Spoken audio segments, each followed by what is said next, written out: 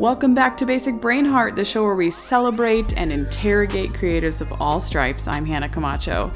It's been a little while, and I'll explain why. I had the lovely privilege of attending Lightbox this year, which was an incredible expo put together by Bobby Chiu and company, and met so many amazing artists, had a lot of things to sort of unpack in my brain and my artistic journey, and was really excited that the incredible Peter Mohrbacher was one of the attendees and exhibitors there. His work is absolutely mind-blowing, and if you have not checked it out, please do. His Angelarium series is unfreaking believable. He not only has a lot of wonderful personal projects, he's really a veteran artist in the biz. And I was really pleasantly surprised to learn that he is a bit of a financial ninja and is really passionate about artists being able to achieve independence and keep that goodness going. So I was really excited to dive into this and so grateful that he was willing to let me pepper him with questions. Be sure to check out the show notes. There are some links to some things that Peter mentions, a lot of projects that he is involved in and up to. So make sure you browse that goodness while you listen to what he has to say. He's incredibly brilliant. Even if you're not a graphic artist or an illustrator, I know you're going to get something out of this episode. So go ahead and get comfortable and enjoy this conversation with illustrator Peter Mohrbacher.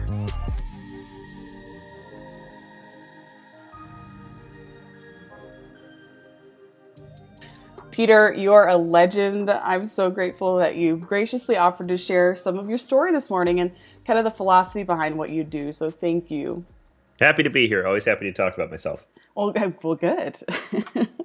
Before we get started, and it was really lovely to get to at least briefly meet you at Lightbox and see some of your amazing merch in the flesh. But before we kind of dive into your backstory, you want to share a little bit for people who may not be familiar with your work, what you're up to these days? Well, for the last, I think it's coming up on 6 years now, I've been working entirely for myself. I used to work in video games and tabletop gaming. Then I decided that I'd be probably better off just making my own art and selling it directly to my audience. And so I've been working on a personal project called Angelarium full time for now longer than I've held any professional job. So I make my art. I upload it on the internet everywhere that people look at images, and then people support me on Patreon, Kickstarter, through the project's website, and at conventions. And it's worked out really well. It's really fascinating, and I can't wait to dive into that a little bit more because I think that's something that so many artists have not figured out and are almost afraid to figure out. So I can't wait to dive into all the juicy details. Before we kind of come back to present day, though, I'd love to learn a little bit more about your history. So you were born and then what? I find at least what I have read online really interesting because it seems like in your teen years you kind of got some clarity and then sort of made it happen. But if you don't mind sharing some of your history, I'd love to hear it. I guess the history has always been re-edited. The older you get, the more you sort of connect pieces in different ways. But the current story is that, when I was a teenager, I was really into anime.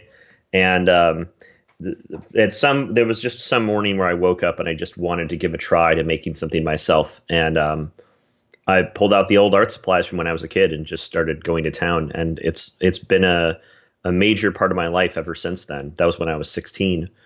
I tried to go to art school, and I thought I always wanted to make video games. And so I always thought that meant being a programmer. But when I got into art, I discovered there was some art programs that were geared towards game development.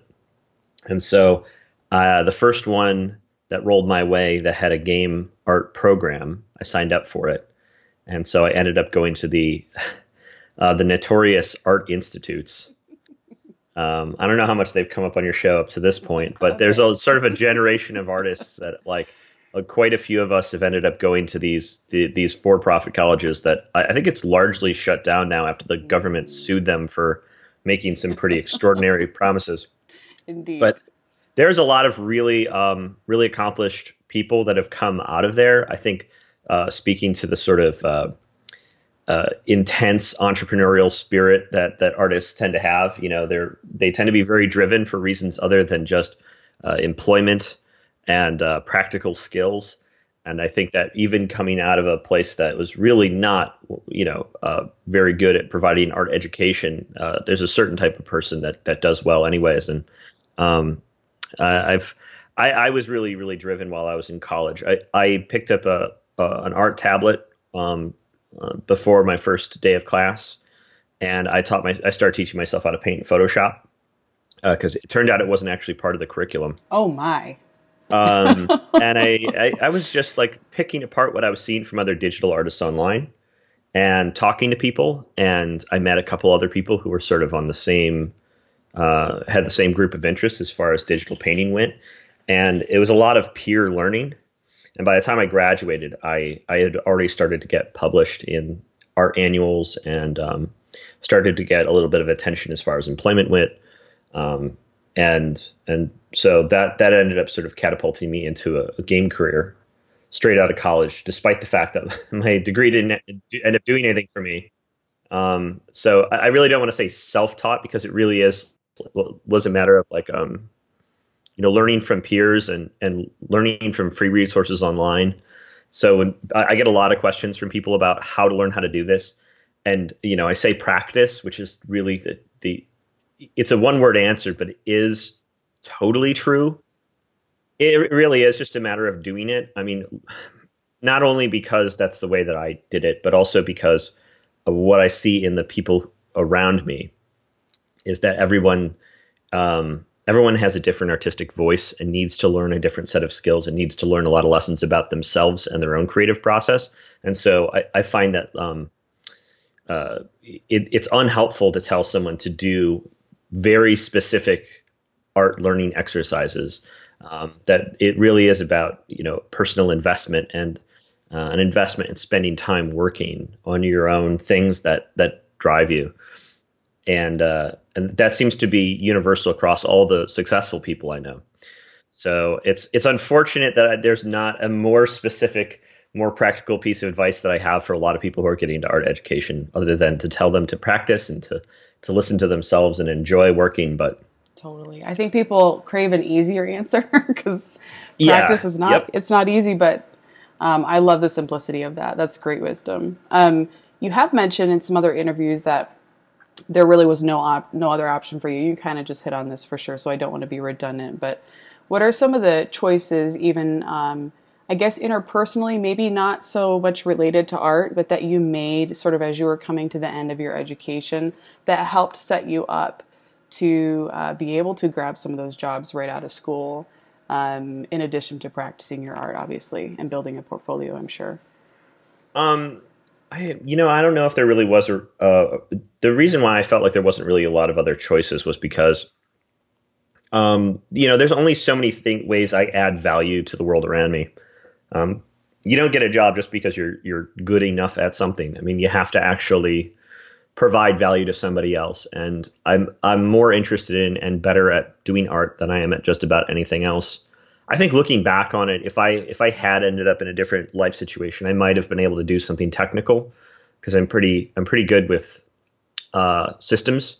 So I could do something like IT probably, but I didn't really know where those opportunities were. I guess I didn't know where the game opportunities were either. It was just a lot of participating with stuff online. And then I had a friend from middle school who ended up as a game programmer at a shovelware company south of Chicago, way south of Chicago in a town called Lamont, Illinois. Interesting. And I got a job there making My Little Pony games. So that wasn't really a matter of good choices or specific opportunity making. It really was just like, that's what happened. Hey, I know how to make art. And then they're like, hey, who do you know makes art? And most of the graduates coming out of the local game schools like did not know how to do basic stuff as far as making graphics went. So it was a short list of people.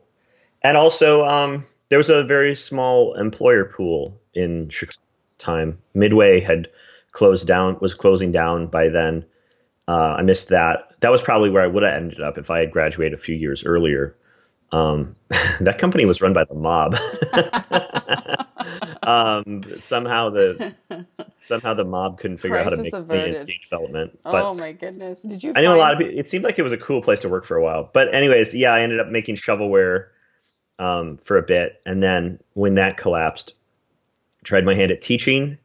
I was not good at the politics of working inside an educational institution, Oh boy. and then I tried freelance. And I discovered that the math on my freelance career didn't add up, and so I was living with my parents trying to do freelance, and there was simply no way of putting enough jobs on the calendar to be able to make a living based off of what I could get. So I started asking around, and one of my freelance employers had recently gotten purchased by a game developer out of Iceland, and they were hiring all of their freelancers as full-time employees to become game developers, which was a terrible idea because they ended up just hiring a bunch of people with totally different skill sets to come in to all move to Atlanta and become game developers on a project. So they were populating this huge team with people that had little to no experience in that industry, which it didn't work. That game was in pre-production for 7 years before it got canceled.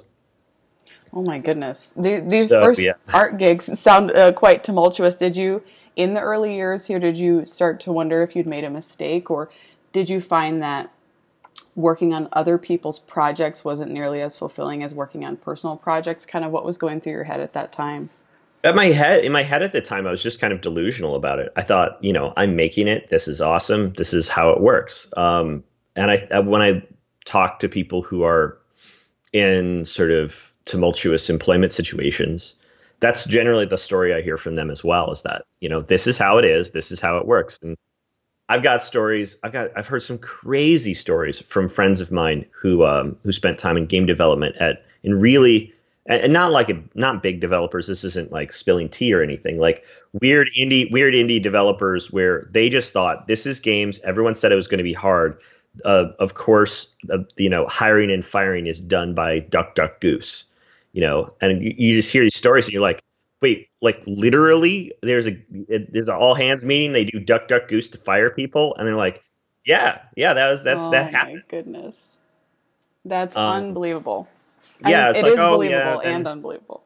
the heads of the company were arrested by the FBI, and you're like, what is happening? Yeah, and so I think everyone who gets into these industries are just so grateful to be a part of it. They're willing to overlook just about anything, any kind of weirdness at the time, because what do you expect? Like things are supposed to be intense and weird in a creative environment. So yeah, if there's an extreme drinking problem inside the studio, that's just Part of the boys job. being boys, whatever. Yeah. Oh Um, my goodness. That's And so I was fine. I was happy at the. I mean, I don't think I was happy during those years, but I was satisfied, sure. and I thought it was all working, and I guess it kind of did work. Yeah, Um, yeah. Was there a job that sort of came along eventually that was, I guess, markedly different than what you had been experiencing, that kind of sort of started to inspire you that maybe there's something better or different, or hey, I want to work for myself? um, let's see. I there was a period of time where I had a pretty good relationship with Wizards of the Coast, Sweet. but then when I went indie years later, I looked back on those times and went, wait a minute, like the copyrights on all those pieces are worth way more than what I was selling them to them for. And so it was just I never had a professional experience that ended up being like my heyday. Like yeah, there was I was working after working on that game in Atlanta for like 4 years. I I was part of a round of layoffs. I was part of the first round of layoffs, and then I moved out to California to go work on Facebook games. And it was kind of good because we were actually producing work that was going straight into a live game. So we wouldn't, our work was, I didn't spend years getting my work thrown out again. Um, and it paid good, and there was a good team. I really liked the team of people I was working with there. But above me was basically all investment bankers. Like it was a company where creative choices and like the desire to make good games really, weren't aspects of the company that anyone was interested in. Which I think is I think what a lot of people saw who were working in the mobile and and social game space, as Facebook and mobile games were first kicking off, there was just a lot of companies all chasing after this pot of gold, and it was weird times. I think it probably is weird times out in San Francisco still, but yeah, Yeah, a lot of psychology employed. How do we hook people as opposed to storytelling? Yeah, totally. yeah, and so I found that even with good pay and cool coworkers and decent benefits, that I found myself really unhappy. Even after just a few years, I was an art lead at the time. I had a whole Nice. team of artists working under me. Um, Did Throughout the you years, did you enjoy that? Do you enjoy working sort of in person with a team, sort of leading them, or is it something that you're okay with not necessarily being a part of your life now? well, throughout this entire trip, I kept sort of volunteering for positions where I was either teaching or managing, and so I built up a suite of like management skills, and this was like that professionally, that was sort of the peak of my management career. And I don't know, I like if I'm when I was playing World of Warcraft, I liked playing the tank. I liked getting out in front, and so this was a professional version of that. And so when it came when that all ended and I decided to just go solo, um, when it came time to try to hire people or work with people, like I've had that experience. I've had a lot of soft skills that have gotten built up over the years of that have helped me make the transition to being indie. So there's never been a point where I felt like I really, made it professionally, but I don't know how many people really ever feel like they've made it professionally. Everything's always That's fair. everything's always sort of a patchwork. Absolutely. Yeah, speaking of soft skills, it does seem like, and I don't want to broad brush, but it does seem like a lot of artists do tend to struggle in that area in terms of interpersonal skills, really excelling at those. Is that something that you tend to see? I know that you mentor a lot of artists. Is that something that you end up kind of helping them realize the importance of the soft skills side of things? Do you see that as a trend with artistic individuals? No, No. I really see a huge the artist world that I end up seeing the most.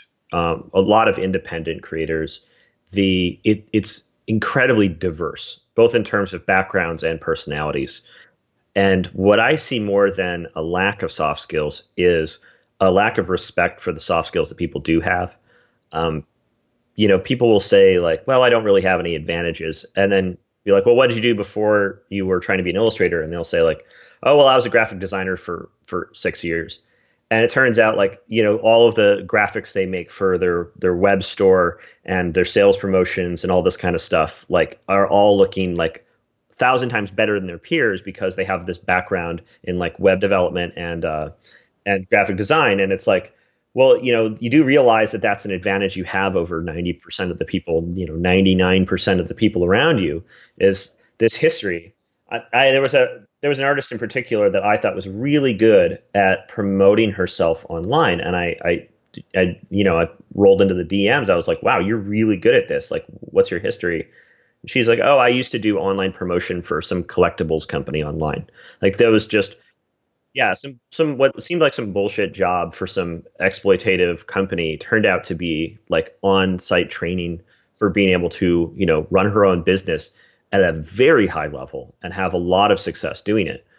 So I think yeah, and so I what I see when I'm mentoring people is oftentimes people discount their own experiences and successes as just being default, and it's default for them. I mean, it's just very hard for people to look past their own personal experiences as being out of the ordinary because everything's ordinary for us. Speaking of ordinary, and well, I guess Lightbox, which is where I got to see your work in person again, and I've been a longtime fan.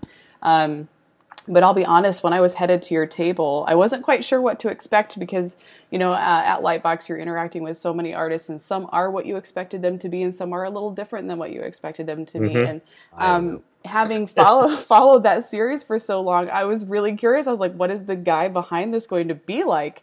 Right. And I was really pleasantly surprised to find that you're just a very practical, straightforward, smart person.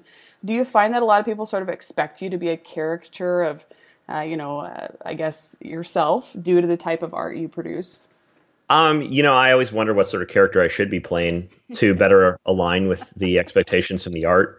I had a friend help me out at Gen Con one year. He kind of resembles like he kind of looks like the keyboard player from a new wave band.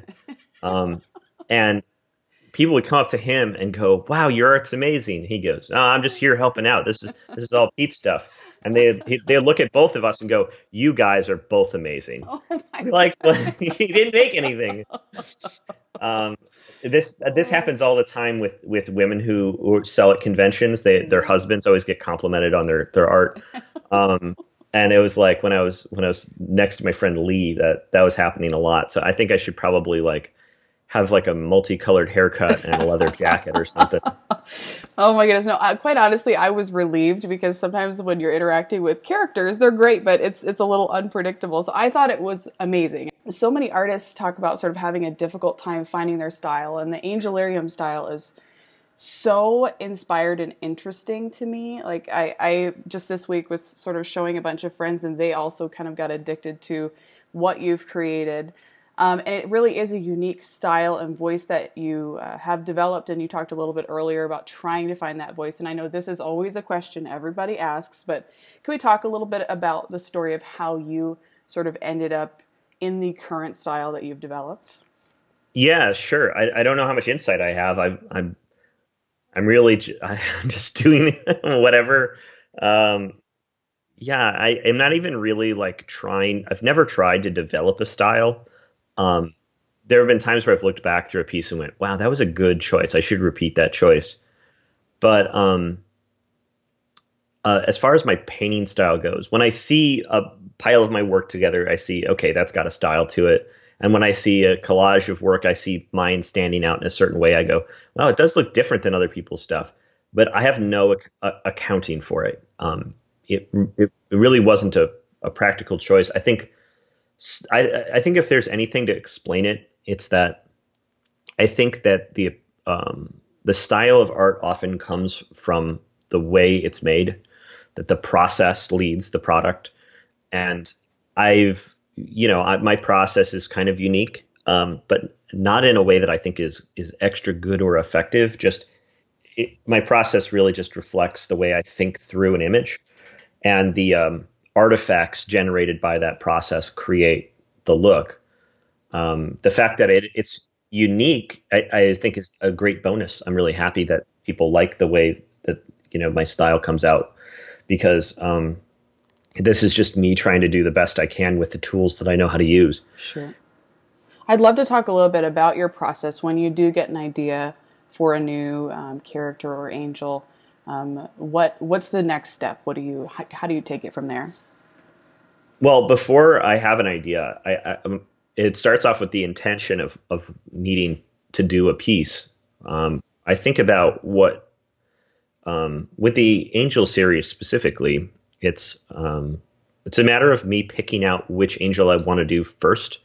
So there's not a lot of lore or history behind them in general. So you just have like Zachriel, Angel of Memory. And so I go, okay, well, Angel of Memory sounds cool. And the first step is really picking, what is this piece going to be about? Because from there, I don't really have like a bolt of inspiration. I'm trying to build together a collection of what are all of the things I associate with the themes that I'm trying to produce. Is there a mood that I associate with this?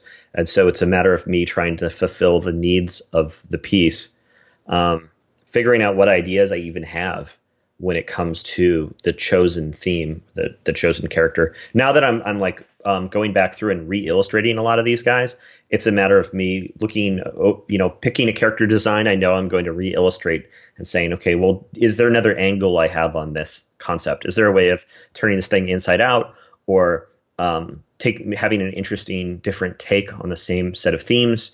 What memories or associations do I want to? Is there something like that's happening in my life that is a really strong feeling right now that I feel like I can draw from for this piece? And from there, it's a matter of problem solving and solutions rather than an inspiration Yeah, to create totally. specific piece. That makes a lot of sense. Is there so throughout the character series, obviously so many of them are so different, but I know there are intentional choices that you do tend to make consistently with each of the pieces. Did you want to talk about those at all or explore Well, that? I think the question I get a lot is like, why are there no faces? And that was originally just it made sense in the moment, and I've sort of backfilled lore to make it make sense. I think that comes from one of the series being inspirations, which is from like Ultraman and old like Japanese monster stuff, where an anime mecha where it's like this sort of dehumanization, this sort of giant dehumanized figure represents sort of this large concept that's been embodied. And so this, the either the pilot or the person who transforms into it, like sort of loses a matter of humanity in exchange for this like larger, more elemental power. And it's cool. And like it makes the characters more mysterious. So between I think people inherently understand this idea of characters that are sort of transcended their humanity and become something that's larger but also less human. And taking away the face, combined with the other design choices, gets to that really quickly. It's a really good shorthand, but it's also an interesting creative problem because I need to figure out new ways of either removing or obscuring the face on each character. So if I'm going to do a new angel design, I can't just eliminate the face in the same way every single time because then it starts to get too repetitive. I mean, there's so many repeated elements throughout the series already. I need to pick where I'm going to be repetitive and where I'm going to try to be inventive. And so I need to come up with a new way of redesigning this abstracted face or head every single time I create a new character, which is it's a fun It's quite creative the challenge to challenge, take yeah. on. Yeah. So even though I'm drawing centered character portraits over and over again, I still need to like I've drawn this little box on the ground and I'm sitting in it like a cat. And I just like I sit in the box and I try to find new and fun ways of sitting in this box over and over again. And it's really satisfying for me. I love it. And even if I don't think I even noticed that right off the bat, but it's amazing how much obscuring the face adds to the mood of the piece. And I Hmm. eventually noticed it. I'm not a super detail oriented person, but it's incredible. So hats off, respect for that. Thanks. I'd love to talk a little bit about money. So my current Sure. day job is I work in marketing for a financial institution. So money is something that Ah, I talk about daily, and I love it. And I talk really about love. soft Let's do. skills. There you go. And I love that you're so passionate about finding ways to stay independent as an artist. And I know you even meet with a group of people who are passionate about the same things. So I'd love to just open the door for you to talk about that journey and what you've learned and what you're passionate about and sort of, I guess, recurring themes that you and the small group you meet with sort of talk about in terms of keeping the magic going. Well, I think the root of all that came back to me doing conventions since I started making art when I was like 16, 17. So I've been doing showing my work at conventions since 2003. So 16 years worth of doing this, though only a few years doing it at at a higher level. Just a lot of artist alley tables, a lot of always standing next to my work, selling it, and seeing other people sell commissions and sales online, and thinking about that.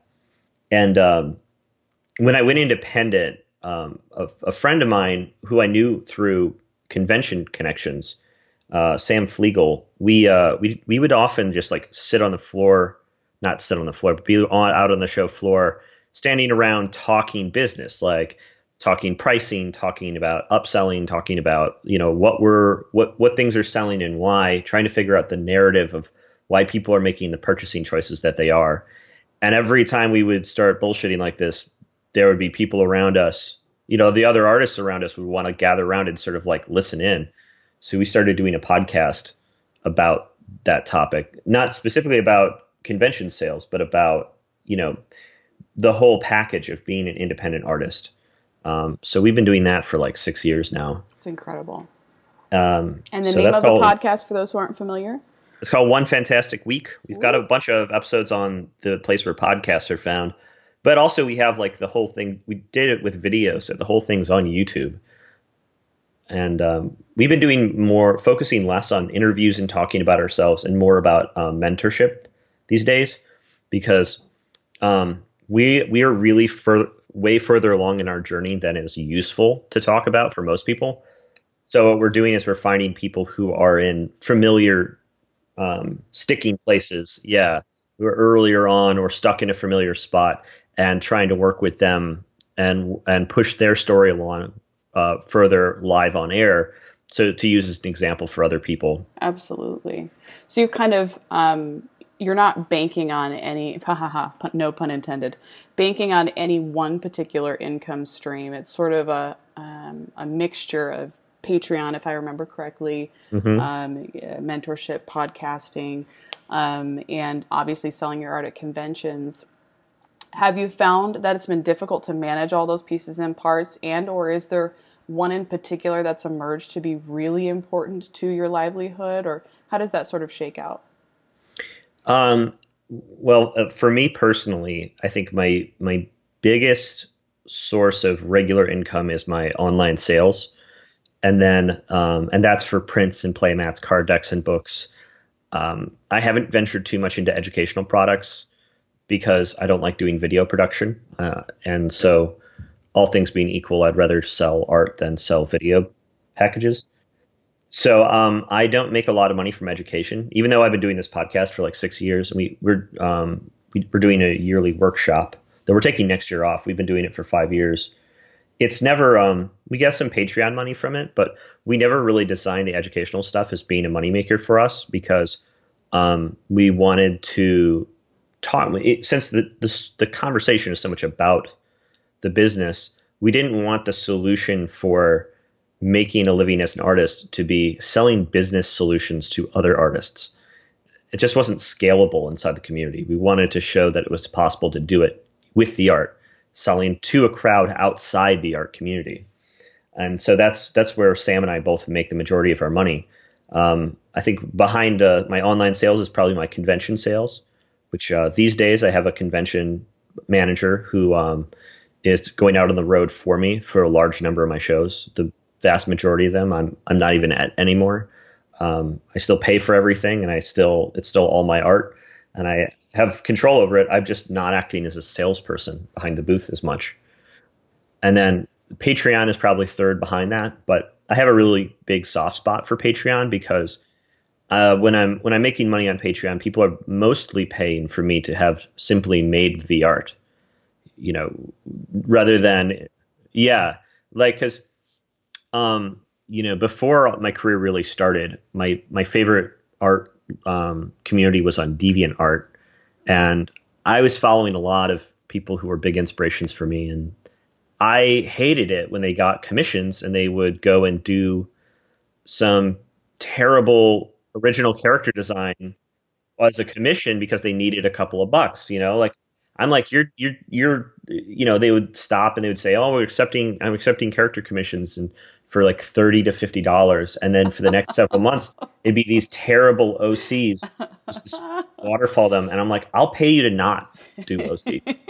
I'll pay you to just keep do something that art. Feels inspired. Yeah. Right. I was really willing to, I was like, I don't have a lot of money, but I bet you there's other people out there that feel the way I do. We will pay you to not take commissions. We'll pay you to just make, because it was such a huge treat for me to see new art from my favorite creators in my inbox that I wanted to pay them to do that. And that was way before Patreon came out. So as soon as Patreon launched, I was like, oh shit, they did it. This is what I've wanted the whole time. And so I popped on there and everyone's like, well, what are you selling? I'm like, I'm not selling anything. The point is that people want to see the art so bad they're going to pay me just to have made it. And that's not but I was coming to that from the reverse perspective. It wasn't an ego trip of I'm so valuable, people should pay me just to breathe. And I think a lot of people misunderstood that because either they never considered themselves on the other side of that equation, or they just never connected that. And I had been thinking about this for so many years. I was like, this is it. Because I think that if people can figure out how to get Patreon to scale, I've been kind of ignoring mine for the last couple of years as I've been delinquent on a very late Kickstarter. But I really think that it's possible for an artist to make like a comfortable living entirely off of just the value just from having made the art at all and uploaded it for free onto the web without having to provide any kind of product. And I want to keep pushing towards that as a big goal, because as much as I like making the money from the sales and stuff, I really just want to make the art more than I want to make products. And the products I want to exist there for people who want to buy them rather than me having to sell them. Because yeah, I've had my store offline for the last month and a half while I've been moving, and I'm getting a lot of angry emails from people who want to buy stuff. And I'm like, I want them. I don't want them to be like. I want to be able to like them to have the things they want. Sure. Like they really, really want these prints or these playmats, and I'm like, I want you to have them. So I want to probably keep making stuff because I can tell that's what people want from me, and I am perfectly happy to be paid to do that as well. It's a good relationship. It's reciprocal. But my main interest is in, the creative process, making art, putting it on the internet, sharing it with people. And so that's where I want, I love that that's the first place I get paid. And I want that to really be like my full-time income from there, and everything else just be, I want other people to help me run it and just have that operate on its own outside of me. And so I want my main focus to just be on making art and putting it into the world and having a relationship with those fans. I love it. I love it. We want that to happen for sure. You talked a little bit a minute ago about with One Fantastic Week, sort of keeping a lot of the tips and tricks that you do share, or the philosophies you jump into, kind of a little more entry level slash, I guess, people who are just getting into the biz. Do you find that there are some go-to tips that you tend to share with artists who are newer, who do approach you and they're like, money overwhelms me, where do I start? Well, I think the conversation we have most often has to do with authenticity. I think, when you commented on like, you had met me at Lightbox and you didn't know what to expect, and it turns out I'm very open, I'm very available. Like that's the core of it. That's what we need to be doing through the art as well, is to be speaking to our own experience and who we are and the way we see the world, and just letting that out so other people can see it, because that's creating a good experience for everybody. When people are creating from a perspective of needing to be more popular or needing to be seen, they default back to creating things sort of in bad faith, where they'll draw an orc because they say, well, I think that I need to get work in the fantasy world, and I think orcs are fantasy, so I'm drawing this orc. What do you think? And they get a lot of portfolio reviews that say, oh, your anatomy needs to be better and your perspective is off. And they're like, got it. I'm going to take anatomy and perspective classes. And I'm like, I look at the portfolio and I go, I don't see the artist behind the art. Like, why did you draw this orc? And they go, well, I want work. I want money. And I go, you're fucking it up. You're losing. This is not how anybody makes a living in this business. It's not a competition on who can draw the best orc. It's not a competition on who can ZBrush together the best alien, or who's the best at drawing, large-breasted assassins. Like this is the greatest mistake that everyone seems to be caught up in, is this crazy rat race to just be the best at some weird arbitrary skill that nobody is really measuring. Nobody's really paying attention. Like, as a consumer of art, what I want to see is I want to see what's like in the head of other people. I want to see like interesting thoughts and ideas come into the world. Like, everybody's got their own crazy perspective, and when you see that perspective in the work, you won't get attracted to it. Everyone gets attracted to it. That's what artists are good for.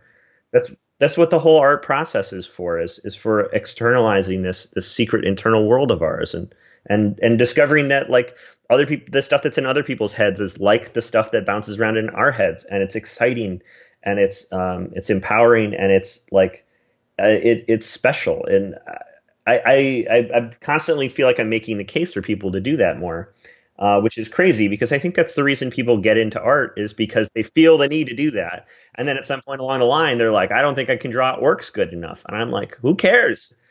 Just throw out the portfolio, the weird fantasy portfolio. Don't have your bad landscape in the back just because you think you should have a piece to tell people you can draw Yes. landscapes. Like seriously, if all you want to draw is possums, just have a portfolio full of possums. Be the possum guy or girl or whatever.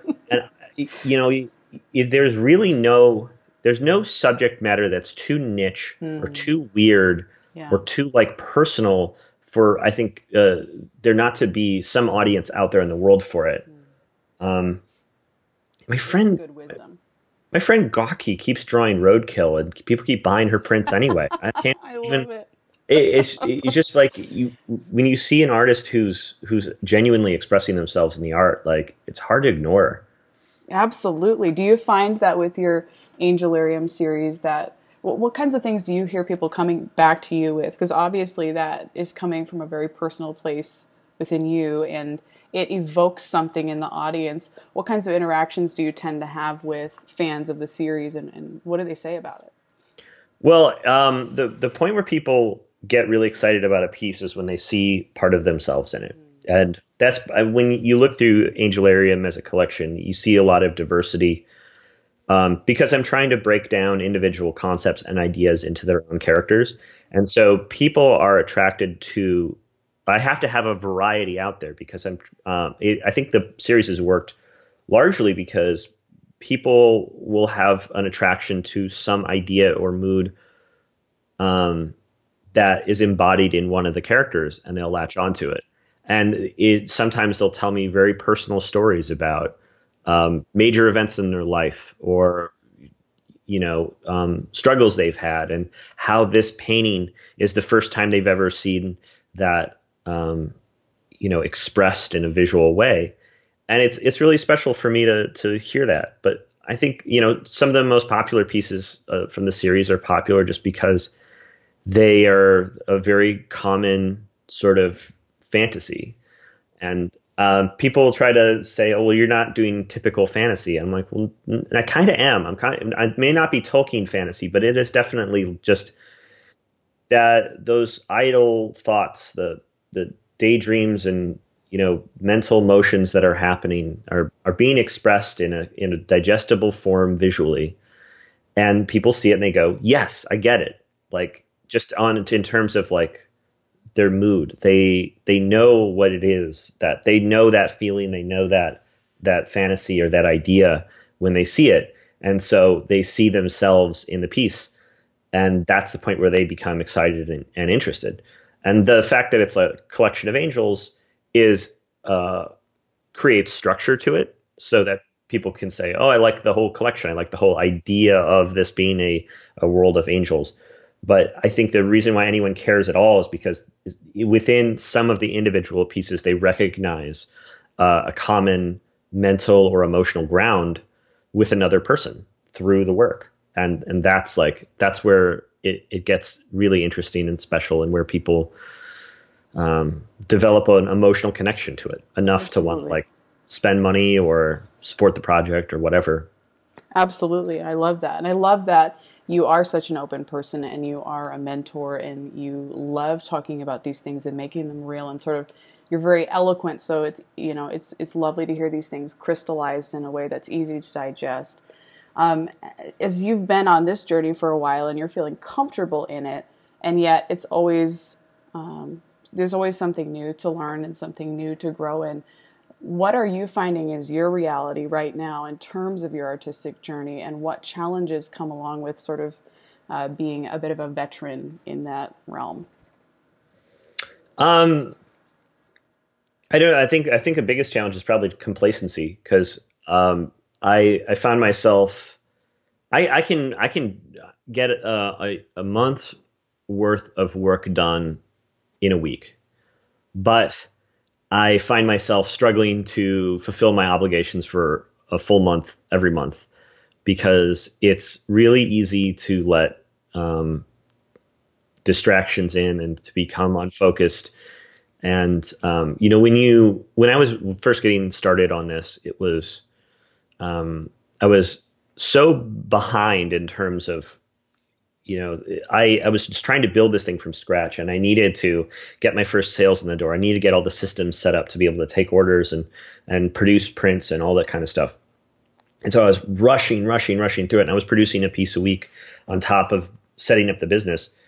And there was this intense pressure to constantly push forward with it. And I was doing a really good job with it. But nowadays, there are so many things that are distractions or important activities that I want to put off that end up inducing some pretty heavy procrastination that like I find myself struggling to constantly provide momentum for it.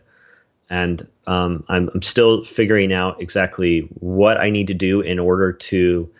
I'm happiest when I'm active and productive, and so it's a struggle to try to keep myself engaged because disengaging with it is terrible. It's not just it's bad for business, but it's bad for me mentally. It's bad for me emotionally. And so that's something I've been talking a lot about is trying to find I've got a certain amount of history with ADD, but none of the medications ever worked for me. So there's all sorts of self-help and personal improvement stuff as well as so it's like really practical stuff like scheduling, more holistic stuff like meditation and other different challenges, trying to overcome these challenges so that I can just stay active and engaged when I'm not like in this like underdog situation. It's like, if I were to just get really lazy about it, not only would I think I would probably be less happy and time would just sort of wash over me, but also I think I'd probably end up behind at some point. Like the momentum would drain away and I don't know how I would even get it back if it were gone. So if I found there was a point where, I didn't do enough this year and there wasn't enough money anymore, I don't know if I'd even be able to turn it around after that. Like it's really important for me to stay self-motivated and stay engaged, even when things are going well. And I've heard so many nightmare stories from like older artists who have like found that year over year they've just become less and less productive. It just is a combination of age and other life circumstances.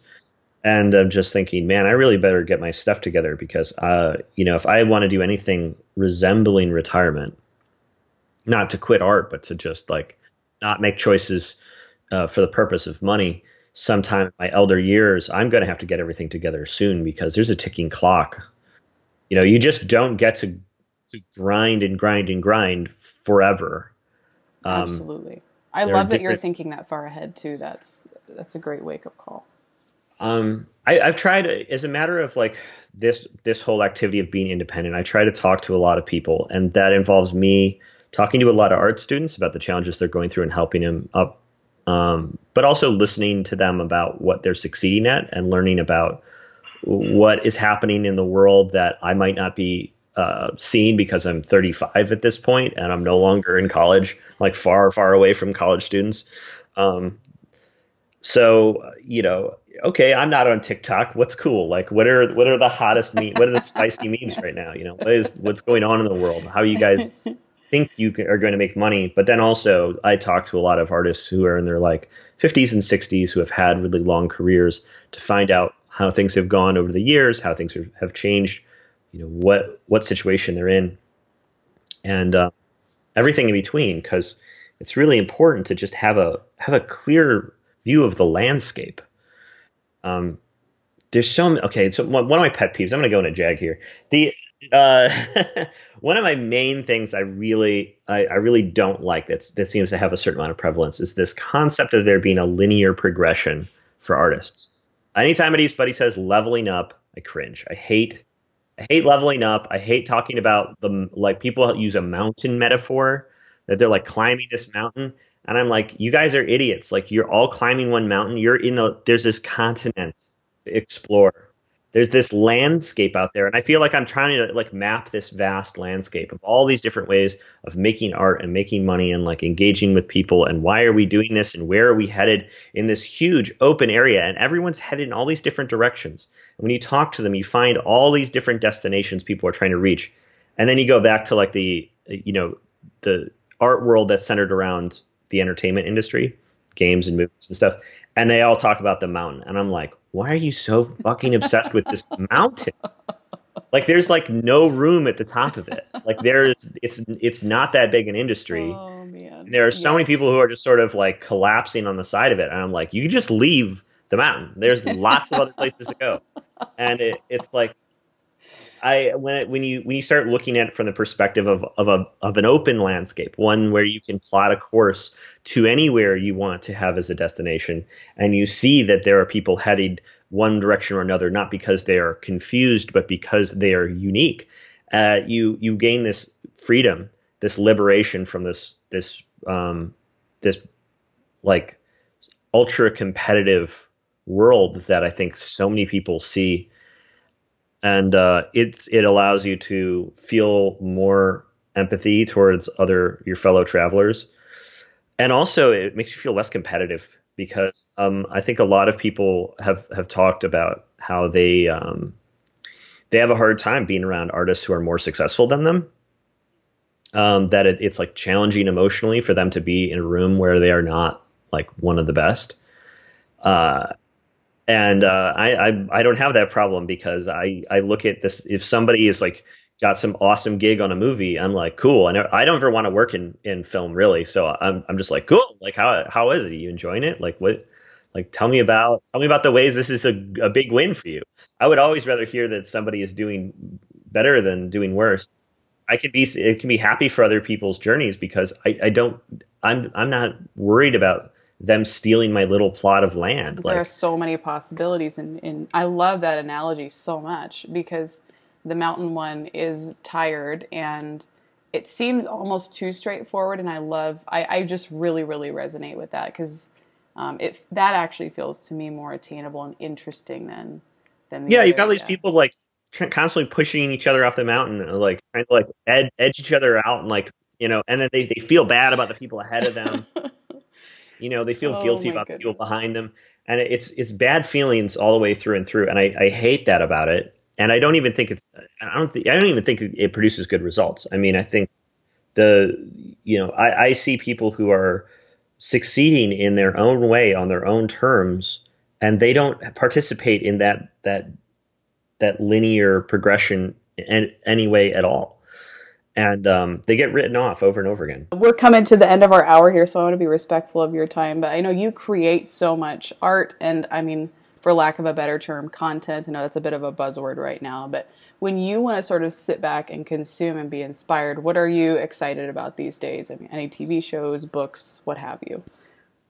I play a lot of video games. I buy a lot of games on my Switch. Last night I bought the new Zelda. And I bought the Untitled Goose Game, and we ended up playing the Goose Game before we played Zelda. And I have a feeling, we're actually going to get more use out of the Goose Game right now. I was like, this game's called Untitled Goose Game. Wait a damn minute! And I'm like, why am I seeing all these tweets about this Goose Game? It's $12. I'll buy it. That's hilarious. It's cheaper than the takeout food I just ordered. Of course, I'll buy it. Oh man, some of those runaway hits are always surprising. Yeah, I really love indie games. One of my favorite games from the last few years was Celeste, and they just released a new bit of free DLC. So I really like sort of old school platformer games. I was really into Hollow Knight. There's one of the only pieces of fan art that's on my Instagram feed is a Hollow Knight fan art. Nice. So yeah, that's kind of how you recharge and consume media. I love it. Yeah, I like games that are sort of like a piece of art and have something to say, rather than I try to stay away from online games, ones that are like match based, sort of compulsive, playing over and over again. You'll probably never see me play Overwatch or Fortnite. But yeah. That's good stuff. Well, Peter, this has been really lovely. I feel like I've learned so much. It's probably going to take me the rest of the day and beyond to kind of unpack it in my brain. But before we say goodbye, is there anything that you'd like to plug? How can people continue to support you as you evolve the series and beyond? Well, the home base for my project is angelarium.net, and I'm always posting new content on there. I'm always making new stuff and trying to make it for sale. And if you just like going there and looking at all the pictures, go there and maybe consider backing it for $1 a painting on Patreon. If a very small percentage of my Instagram followers were to back for $1 per painting, I would never need to do anything ever again. Yeah. Let's see. Let's look at this. 227,000 Instagram followers. If what is it? If 1% of them were to back it, what would that be? I know. The decimal point. The decimal point is of 80. That's always what gets me. Yeah, so that'd be 22,700 people backing at $1. That'd be almost $23,000. Well, it'd probably be after like fees and stuff. It'd probably be closer to $22,000 a month. Nobody pays more than $1, and I wouldn't have to deliver any rewards or ship anything in the mail. Hallelujah! So I wouldn't have any money on it. 22,000. If 1% of my following were to do that, $22,000 per painting. That would be incredible. I hope it happens. JPEGs on the internet. I don't think that the conversion rate's ever going to get that high, but that's like when you start doing math on shit like that, then it starts the whole world starts to look a lot more interesting. Absolutely, I like that we're off that mountain. We're exploring other territory. That's fantastic. Yeah, seriously, if you, for your fans listening to this, like, please, guys, just seriously consider just making the work that you care about most. It produces the most satisfaction, the most value, and the most future opportunities. Those are beautiful closing words. Peter, this has been so lovely. Thank you so much. Thanks for having me.